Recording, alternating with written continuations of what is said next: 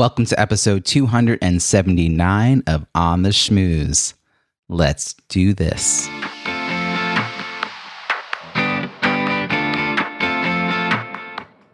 Welcome to On the Schmooze, the podcast that highlights talented people from different fields, explores how they built strong networks, and overcame challenges on their way to becoming successful leaders.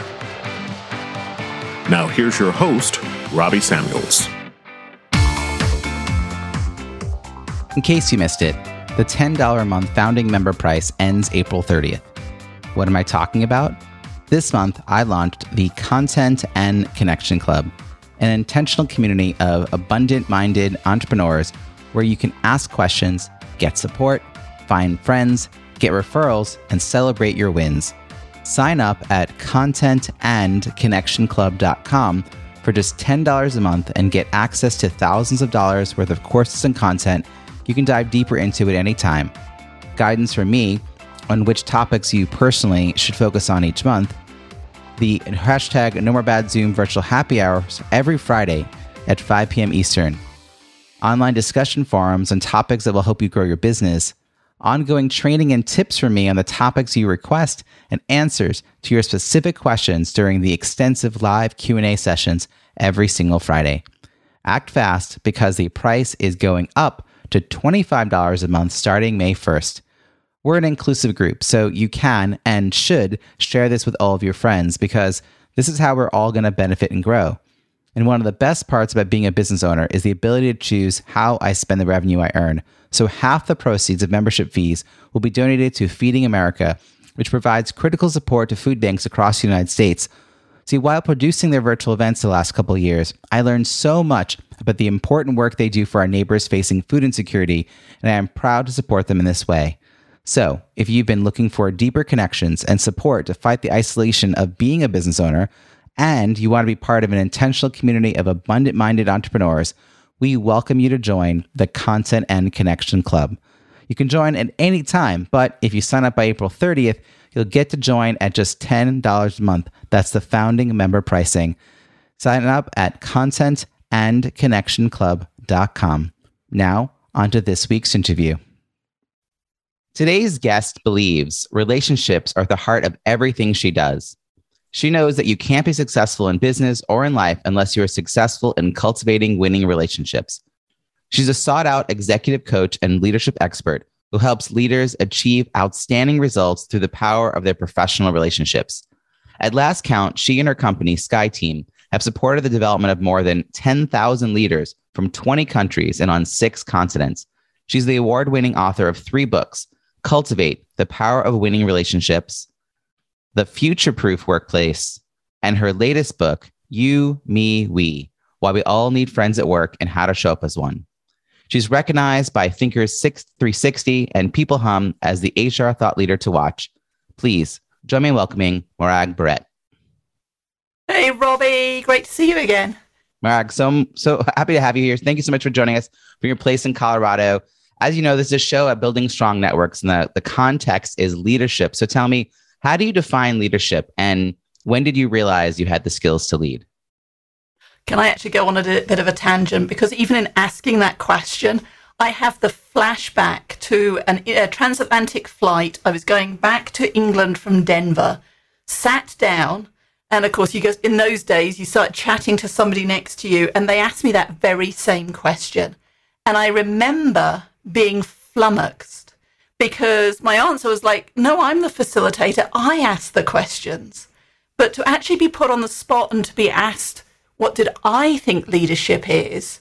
I still remember it to the day. It actually made me speechless. And as you know, I'm a bit of a chatterbox. But here's how I would answer it today. And it isn't a set in stone definition. It's one that emerges. But for me right now, being a leader means being the best I can be in this moment in order to help you to be the best you can be so that we can succeed together.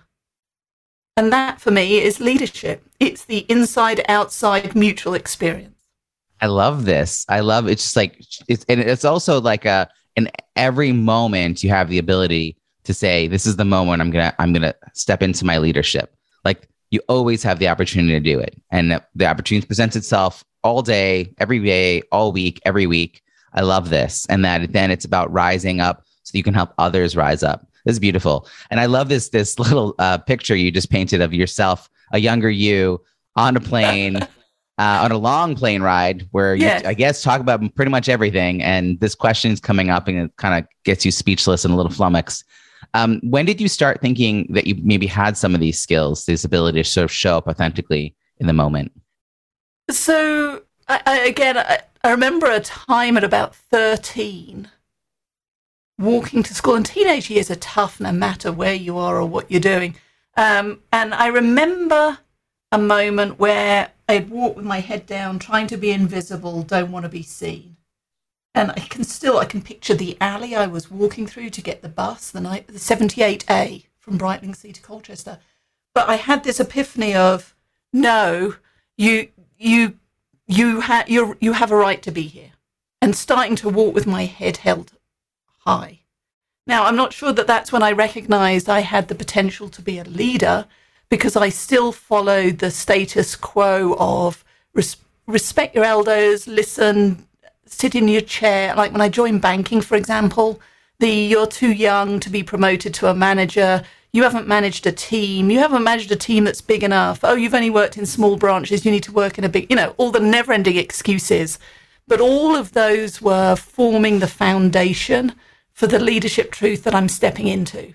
But even though my career is now 30 years old, Robbie, I will tell you, I still have moments of doubt as to, am I really a leader? Am I really a thought leader? How come? But you have to brush those aside and get through those, because we all have a story to share, and we all have ability, to go back to your first question, a choice in the moment to step up and lead. And that's powerful. I love that you're sort of owning up to the fact that we still have these moments of, anytime we step out of our comfort zone and try something new, or reach for something and someone says, not yet, you're not ready, which it sounds like, in your earlier career, that was a constant response. And it happens even now as you're like, I'm the entrepreneur, but the no, you're not ready might be your own voice this time, as opposed to an external one. Oh, yes. My own voice can be my worst derailer in terms of paralysis or overanalyzing. And again, I'm still getting used to it. I mean, I'll give you another story. It was ironic. My own words coming back to bite me. And here it was. I was getting ready to write The Future-Proof Workplace with Dr. Linda Sharkey. And I was sitting at DIA. It's amazing how stories like just imprint in your memory. But I was sitting at DIA waiting to get on my flight, and remember thinking, well, gosh, Dr. Linda Sharkey, she's been this, she's an amazing bigwig, there's little on me. What do I know about writing a book or writing about the future of work? Am I doing the right thing? And then I had a flashback to the night before where one of my sons, Matthew, we'd had a conversation where he said, I hope I don't mess this up. And I was like, what do you mean? Mess what up? And he goes, life. And I was like, Matthew, you can't mess up life. Write your own script, go do it. He's very successful now. This is 5 years ago. So there's Matthew, obviously the generation following me. There's me sitting there in a moment of self-doubt. So as ever, I'm scrolling through my phone and this meme pops up that says, don't believe everything you think. Ironically, by me. It was posted by me. And so the universe put that in front of me. So anyway, I get on the plane. I spend the day with Linda. We outline the book. We've got the great skeleton and we understand who's going to write what sections. And at the end of it, she turns to me and goes, do you think we can do this? Do you think it'll be any good? And so there we go. 3 stages of life where we've all got that imposter syndrome in our head or verbalizing it. And it makes me laugh because I don't know that it ever goes away. But again, as a leader, as a self-leader, we have a moment and a choice to step forward in spite of the risk. You said it earlier, to get out of our comfort zone and do it anyway. Because what's the worst that happens? We learn to write a better book the next time around. So there you go. Another story, another anecdote. That's probably the difference between the people who take imperfect action and the people who are paralyzed by choice. And it's the willingness to try something, to know they'll learn, to know they'll get better. That's the only way forward. And it's like I feel like it's a muscle we have to constantly use so that the moments of self-doubt get smaller and less paralyzing. Because if you sit in those moments, they really do take over your psyche. And it's not just your voice then, but everyone who's ever told you you're not ready can kind of come in, and it's a chorus of doubt being thrown at you. This is great. I love the direction this conversation went, but I'm going to take you back a little bit, Morag, because I'm always curious. And this is part of why I love this podcast is that I get to ask things I would never ask getting to know you otherwise. Okay. But I'm kind of curious who you were as a kid. You got us back to 13, but even before that, like you're on the playground, were you kind of watching what was going on? Were you organizing kids? Did you run for office? Did teachers think of you as a leader? Like, how did you sort of show up even back then, before we had the word leader in our vocabulary, before we were trying to be something? Who just sort of were you out in the world at that point? So it's interesting. Do you want the Morag version, or do you want what's written in my school report cards? Because I remember school as being, well, on the work side, relatively easy. My report card tells me I'm a B student. It confirms what I know, which I was a chatty one. So if the teacher asked for anything, then I was probably one of the first to go, oh, I know. But in terms of I remember being bullied. Yeah, I remember when I got a picture of, I was sitting leaning against, I was trying to be a leader because the teacher had gone out and put me in charge of the class. And I remember standing, leaning against their desk, and another kid came and swept my feet out from under me. And, you go back and you bang your head and all of that. Still carry that with me. So no, I was on the periphery until I got to teenage years. And then I did, my best friend and I went into different groups. She went into the cool kids group. I remember this. And I did physics and applied mathematics. So let's be clear, there was 5 of us in the class. I was the only girl. We were the geeks and nerds. But we also had access to cars and would go to the pub at lunchtime. And it was only after we graduated that I found out that the cool kids, from our definition, looked at the fun that the little group I was in was having and wished they were in that group. So it's funny, we're all, how the they in companies, well, they need to do something. We're all the they to somebody. And if we're not paying attention, are we being the they for the right reasons or the wrong reasons? Are we helping others, or are we the they that people are BMWing, bitching, moaning and whining about? So going back to school, was I the leader of the pack? No. I got into mischief. I was the safe one. I did my homework on the bus, got it in on time, just sailed under the radar. It sounds like you got an interesting lesson though after school about how we all perceive each other. I mean, that's like a good life lesson to have this perspective, especially at a younger age, that there's that others have their own perception of us. Like, we're all just focusing on ourselves. My mother gave me a quote. She doesn't remember telling me this, but when I was 12, she said, "You're only the main character in your own play." And as a 12-year-old, I was devastated to hear this. I was very sad. I wasn't invited to something that I was told I would be or something. But as an adult, it's like, not only is that a truthism, but it's a little freeing. It's like most people aren't actually paying as close of attention to us as we think they are. But we can make up such stories in our head about other people. There's the other people's story. And even the cool kids were doing it. Like, yeah.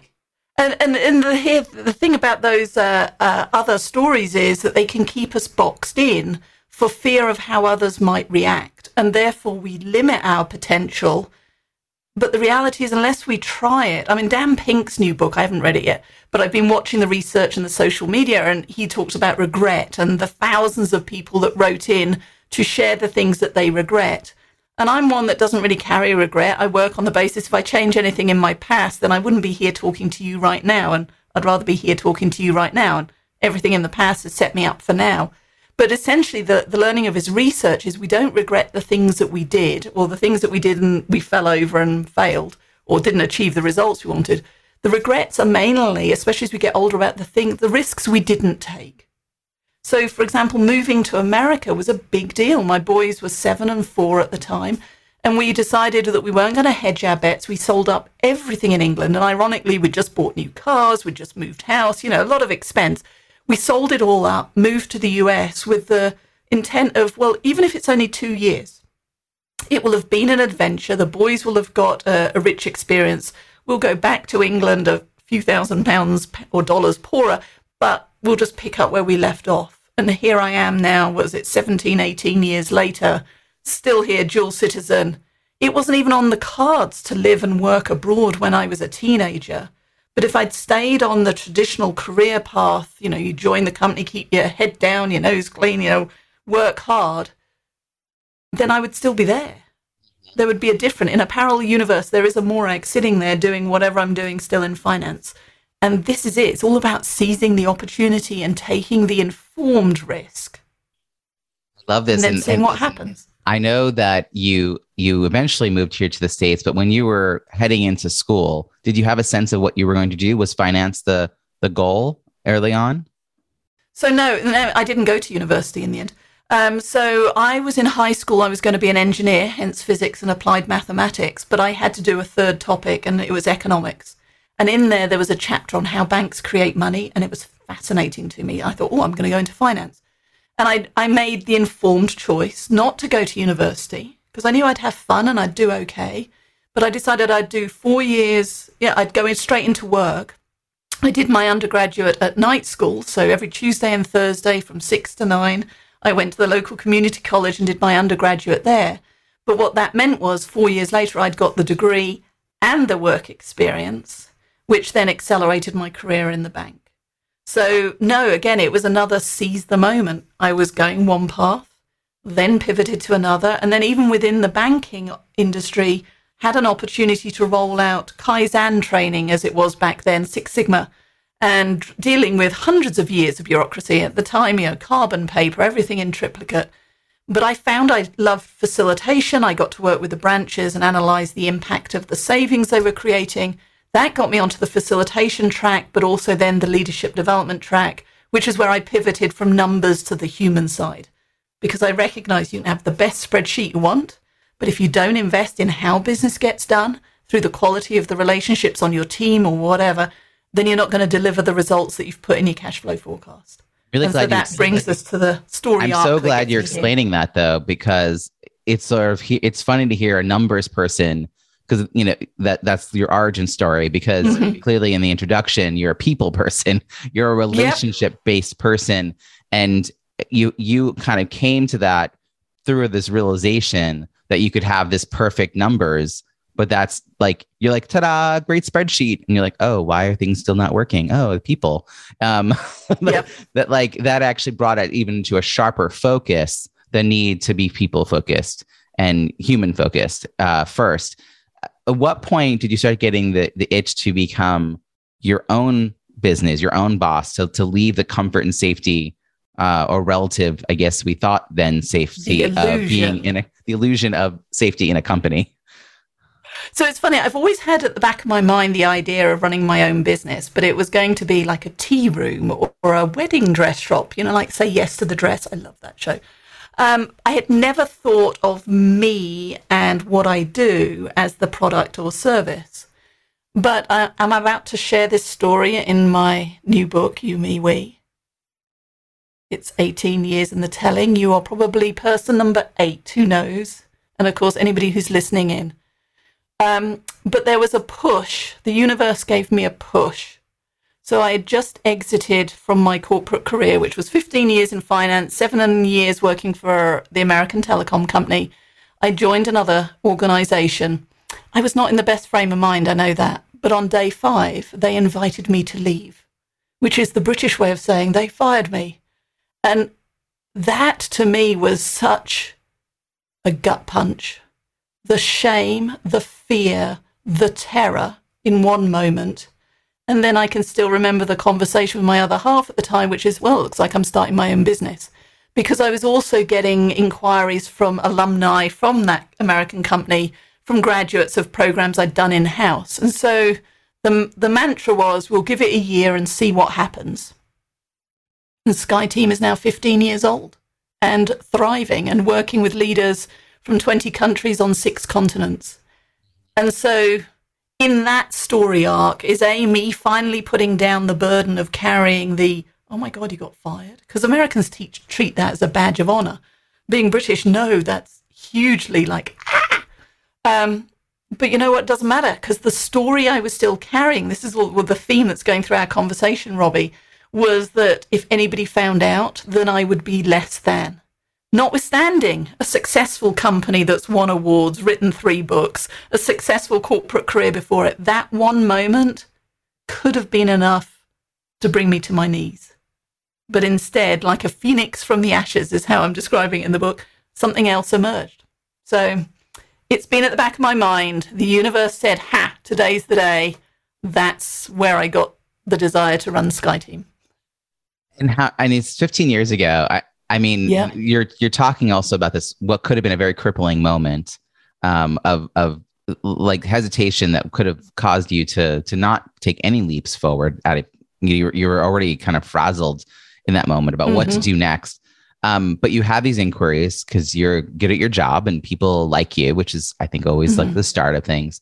But there's still a difference between that and a business, I guess. I think that you could have easily had like a little kind of side hustle while you were looking for work, taking on a few consulting gigs or something. But did you know other entrepreneurs at the time? Like, were you around that community, that culture? Did you have a sense of a business around it? Well, from my finance career, yes, because I'd spent years analysing balance sheets, profit and loss, lending to millions of pounds to companies at all stages of their life cycle. So I understood the mechanics of business. It's essentially earn more than you spend. Okay? And it's the same as managing our own pocketbooks. Hey, folks, you heard it here first. You heard it here first. Morag said it. Here's the mechanics of business. You earn more than you spend. That's pretty. Yes. Yeah. And whenever you earn money, put a percentage aside for your taxes and for your pensions and stuff. And then when you get the bill, you've got the money to pay it. It's not rocket science, but it is a discipline. Yes. But here is the other mistake I made early in my career. As much as everything I do now is around the power of winning relationships, early in my career, and I repeated this a bit when I started SkyTeam, I am very independent. And what that meant early in my corporate career was head down, work hard, eventually you'll get recognized. So I wasn't tooting my own horn, I wasn't asking, I wasn't pushing as much as with hindsight I could have been. And in my own business career, I am bold, but I also did it individually, whereas now I do have a strong network. I mean, only yesterday somebody approached me for, could I help her create a proposal for a client engagement that she's going for? And I'm absolutely abundance and generosity. So I cleaned up one I'd done and I sent it to her, and she's over the moon because she's not having to reinvent the wheel. So creating that tribe, I think, is critical advice early in your career, and not going alone, because the more people who know what you're trying to achieve, who have skin in the game, the more people you've got opening the doors or thinking of you and creating opportunities that might not otherwise come your way. Now you're making me think of my most recent book. In my most recent book, I have this whole piece about how to wake up your network and how to have conversations with people who already know, like, and trust you, who are either likely prospects or likely referral partners. Because like you're saying, if they understand what you're trying to do, one, you'll create a better end product from their input, either personal input or their sense of the market. But they'll also have more interest in telling other people because they'll feel like, one, you heard them, they actually believe, they have some buy-in around what you're trying to create. And they'll have a really good sense of who is the right person to refer to you, as opposed to the mentality that I think a lot of entrepreneurs do at first, which is, I see something people need, I'm going to go and tinker on my own until I create some sort of product, solution, offer. And then when I go to the marketplace is like, who are you? What is this? I don't need this. And it's so frustrating as the entrepreneur, as the expert, but like opening yourself up. And I had this moment where I realized that when I left my day job to focus full-time on entrepreneurship, I did not step out on my own. As much as it was sort of like, I'm going out on my own, I realized I had already built up and was going to more thoughtfully build up the community around me. And like you said, like there's the who you know, and there's the people you nurture. So I love this. And what's interesting, I just want to say, as a newly minted entrepreneur, you had I'm going to call it a strength a gift that a lot of people don't have, which is you actually did understand the behind the scenes, the money part in particular of a business. Most people just have a great idea and they don't have that other skill. What was the part that you felt like you really needed to bring other people in on then? Like what was the piece that you felt, well, that's not my, like I have my lane, the things I know really well. Like where did you start thinking about building out a team? Because I noticed that your company even is not branded specifically to you, but when did it start to become more of a team endeavor, and who were you initially needing to bring in? Yeah, and that was the whole dilemma. I mean, naming a company it's like naming a book. It is so hard, and everybody says, oh no, that reminds me of the kid at school that was horrible. Don't call your baby that thing. And so the idea of being Morag, Barrett and Associates, or moragbarrett.com, just felt too egotistical to me. And so hence it was Skye Associates, and Skye for the Isle of Skye, because I'm Morag MacLeod by birth, and that's where the clan comes from. And then as the team grew, or as the workload grew, I grew the team, which is where Eric and Ruby came in. And so we morphed from Skye Associates to Skye Team, because we were now a team, and that's what we also do. We build high-performing teams. So that's the story behind why Skye Team. And I have always enjoyed working with and for others. This isn't the Morag show. I may be number one unicorn in this. We have a thing about unicorns, but we are 3 unicorns together. And as a result, that's why it's Skye Team and will remain that way. The next book, I've written 2 books. The third book, You, Me, We, that's coming out, it's written by me, Eric, and Ruby, because in the 8 years since Cultivate came out, they have helped to shape our thinking and create the content and work with the leaders that has informed what we're sharing and how to show up as a best friend at work. In response to the Gallup 12 question of, do I have a best friend at work? We're turning on its head. That's a passive question. If you want to build a strong network, if you want to have allies at work, you need to show up as one and go first, not sit there and wait for everybody else to come to you. And that's what we're sharing in our new book, You, Me, We. So it's a team approach. It always has been. Even if I worked independently, I recognize that success comes from the interdependability. I appreciate this. And I want to now shift the gear a little bit as we talk about relationships. We've been it's been a through line of this whole conversation, clearly. But when you're thinking about nurturing these connections, I mean, you have sort of your inner circle, which, you probably don't have to put a lot of energy into because you're going to stay in touch with those people. But I'm wondering about the second and third tiers or second and third layers out. People you like, I want to preface with that. These are people you enjoy. And you just don't have a reason to see them right now. Maybe you see them annually at a conference, or 5 years ago you worked together on a project, but you're just not right now. How do you sort of nurture and sustain those kinds of connections? Do you have any habits, philosophies, practices? Well, in fact, I'm going to say that the pandemic has been the best thing ever for these, because with Zoom, I may not be able to come and meet you for coffee in person, Robbie, but the fact that you and I are together now is because of the power of technology and the power of introduction. So Hope Timberlake, who introduced the 2 of us. And so that's it. When people within my inner circle, so Hope had been on my podcast and we had had an amazing conversation. So when she said, you need to meet Robbie, it was an easy yes. So first of all, that's going from first contact to now our second and third dates. Easy. But also, what am I doing? I'm using things like LinkedIn. If I see somebody's got promoted, I'm sending them a message. If somebody pops into my mind, I'm just sending them a text message that says, hey, you just popped into my mind. How's life? What's happening for you? And all of those little deposits make a difference. And of course, it gets reciprocated. Eric on my team wrote a great article. He called it 2515, all about nurturing relationships, which is, if it doesn't come naturally, create a system. And his 2515 was pick a timeline, whether it's every day or every week. And it's 2 face-to-face meetings. Of course, Zoom now counts.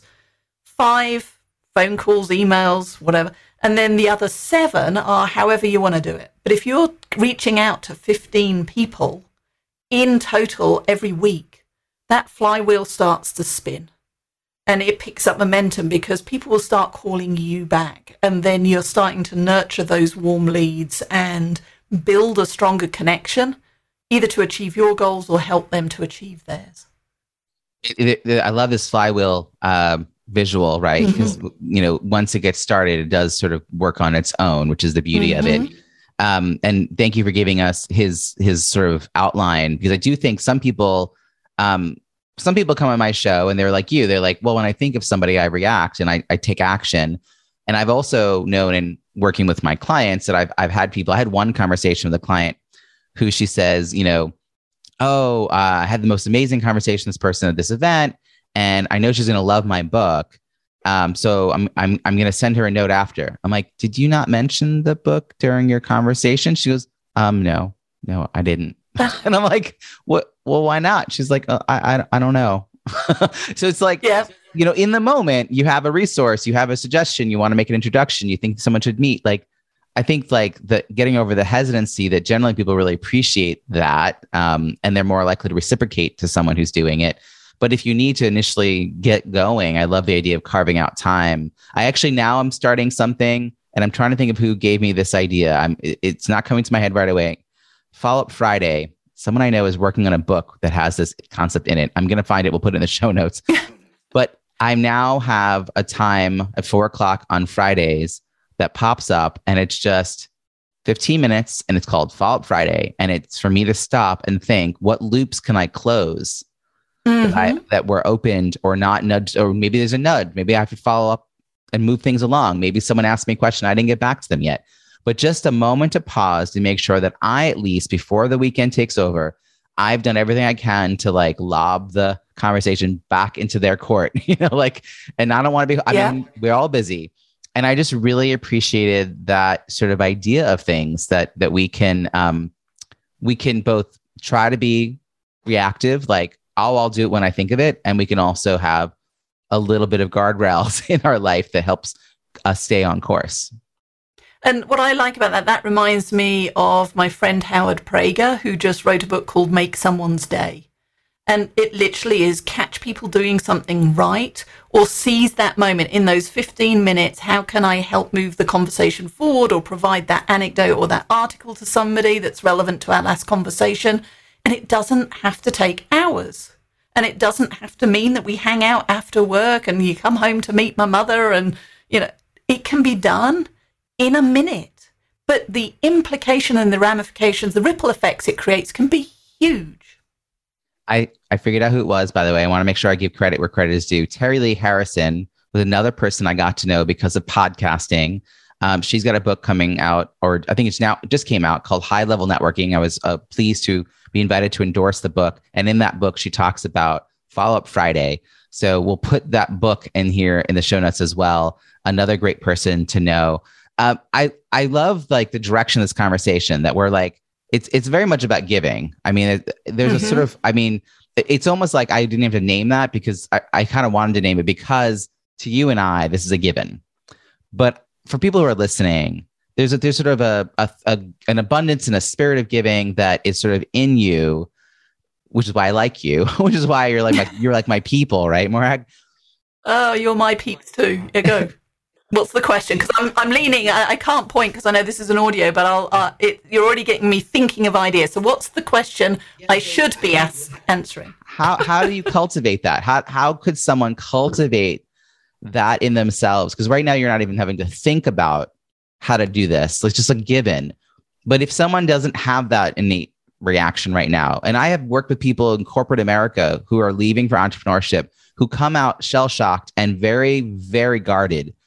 And they are then coming into an entrepreneurial community. They're like, why are people giving so much away? Why are you being so nice to me?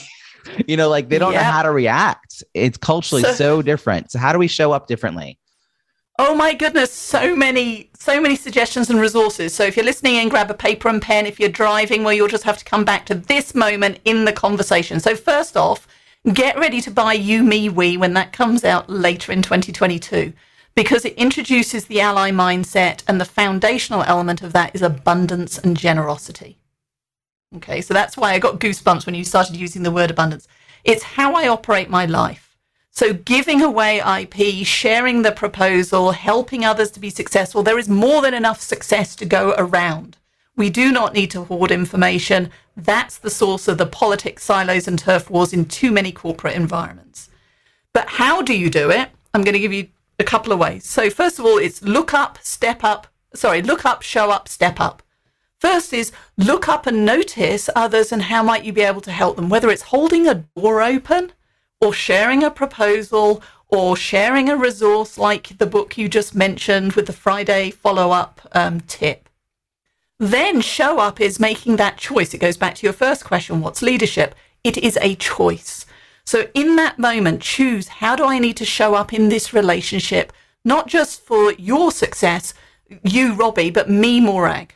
So do I need to talk more or talk less? Do I need to be assertive and directive or reflective and listening?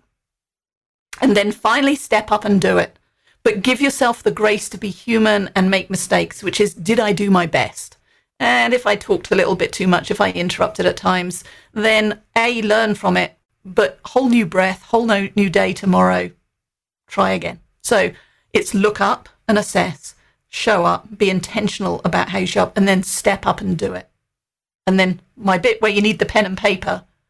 So you've got The Long Game by Dory Clark, How to Think Long in a Short-Term World. You've got The Infinite Game by Simon Sinek. Both of those powerful reading in terms of we have been conditioned to run on our hamster wheel, to hoard, that success is finite, it's me versus you. Well, my career tells me otherwise. We can have a win-win, and I need to celebrate your wins, even if it's what I hoped for, because when you win, I win as well. You know, this is beautiful. We're going to put all those resources you mentioned in the show notes because those are great books. And you're making me think of a dear friend. I've now shared this card 3 or 4 times this week, but my friend Melissa Smith, who founded Association of Virtual Assistants, she has made a habit of sending me handwritten congratulations notes. And I have one right here on my desk when she sees good things happening in my business. And it's such a small thing, but the fact that I keep bringing it up as like evidence, it shows me like how it feels to receive that. It's the way I want others to feel about me. It's the recognition that we're all kind of working together. We're supporting each other. It's collaborative. And, you know, maybe you don't start out of the gate doing what she's doing on a regular basis, but I love the simplicity of your look up, show up, step up. Did I say it right? Yes, you did. Yes. And I'm going to challenge you. Yes. I'm going to challenge you that anybody could start doing this today. Do not fall into the fallacy of my company is not big enough. I'm not important enough. The clients aren't complex enough. Especially the congratulations notes. Nobody ever says, please don't say thank you. Nobody is ever going to say, please do not congratulate me again on the perceived success of my business. So I double dog dare everybody listening, before the end of today, when you finish listening to this conversation, I want you to send a note on LinkedIn, text, email to somebody that just says, thank you for making my day, or thank you for that. Send it to Robbie and me for, hey, thank you for your podcast because that conversation made me think, because it will make our day. So do it. Don't wait. You can start today. That's the leadership. Start today, not tomorrow. Every content creator out there would appreciate you hitting reply to their email or putting a thoughtful comment on their post or reaching out and telling them, you know, hey, I read your book and here's how it impacted me. I mean, we're all content creators are trying to add value out in the world. And the few people who take the time, it really does make a difference. It stands out. It does. And I would love to encourage more people to make that a habit for everybody. Yeah, not just you and me, which is a good start. I would take that. So this has been, I mean, what a wonderful conversation. As we're kind of heading towards the end of it, though, I have a question I always like to ask, which is one of my favorite questions here, which is, you know, clearly, Morag, we're going to stay in touch and talking, but let's say it's a year from now and we are celebrating all of your success. I want to know what we're going to be toasting. What are you most looking forward to in the year ahead? So what am I most looking forward to? Launching my new book, because this one is going to come out kicking and shouting and with big fanfare. The other two I let out with a whisper because it was what if nobody reads it? And then it was like, oh, what if they do? Right now, Read You, Me, We is going to be amazing. We're going to be celebrating the impact that's having in helping us all to create our own ally mindset, to be a friend at work, to others and for ourselves. which is the look up, show up, step up, it's going to have a huge impact in how and where work gets done. Anything on the personal front that you're going to be celebrating? Oh, maybe. Yes. Let's see. On a personal front, well, I'm going to get back to ballroom dancing. I'll go with a safe thing. But I am much in love with a new guy, so watch this space. Well, not a new guy. I've been singing for 5 years. But there you go. I'm being very un-British. I'm blushing now. And I am going to celebrate all that with you. This year is going to be a transition year. Oh, amazing. I can't wait to celebrate all of that with you. This is fantastic. Morag, how can people find you and follow your work? Well, you can follow me, obviously connect with me on LinkedIn. And I promise if you send me a question and you want a resource, I will answer. So find me on LinkedIn. But you can also follow me at my website, skye.team, SKYE team.com. And you will also be able to learn more about the book at youmewebook.com. Fantastic. We'll put all those links and others in the show notes at ontheschmooze.com. Morag, thank you so much for joining us for this conversation. It's been my pleasure, Robbie. Thank you for having me. I hope you enjoyed my conversation with Morag. What is your key takeaway? Something you'll put into action this week that you'll benefit from for years to come. Share what resonated with you in the show notes at ontheschmooze.com. Look for episode 279. That's also where you'll find all the links and resources from today's show, as well as all the archived episodes. Reach out and let me know which are your favorite interviews. If you enjoy this episode, please share it with that one friend you know would love to hear it. And don't forget to subscribe for free yourself so you don't miss next week's show. Are you a fan? That's awesome. I'd love to read your review in Apple Podcasts. It's easy to find our page at itunes.ontheschmooze.com. Thank you in advance. I look forward to connecting again next week, when I'll be interviewing another talent professional who's achieved success in their field or industry. I'll ask probing questions to get them to share untold stories about their leadership journey and how they built and sustained their professional network. Until then, have an amazing week.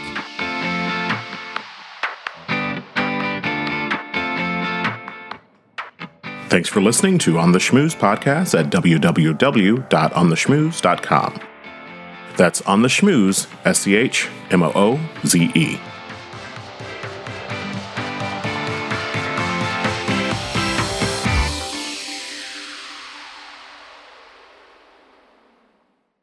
This podcast is heard along the Marketing Podcast Network. For more great marketing podcasts, visit marketingpodcasts.net.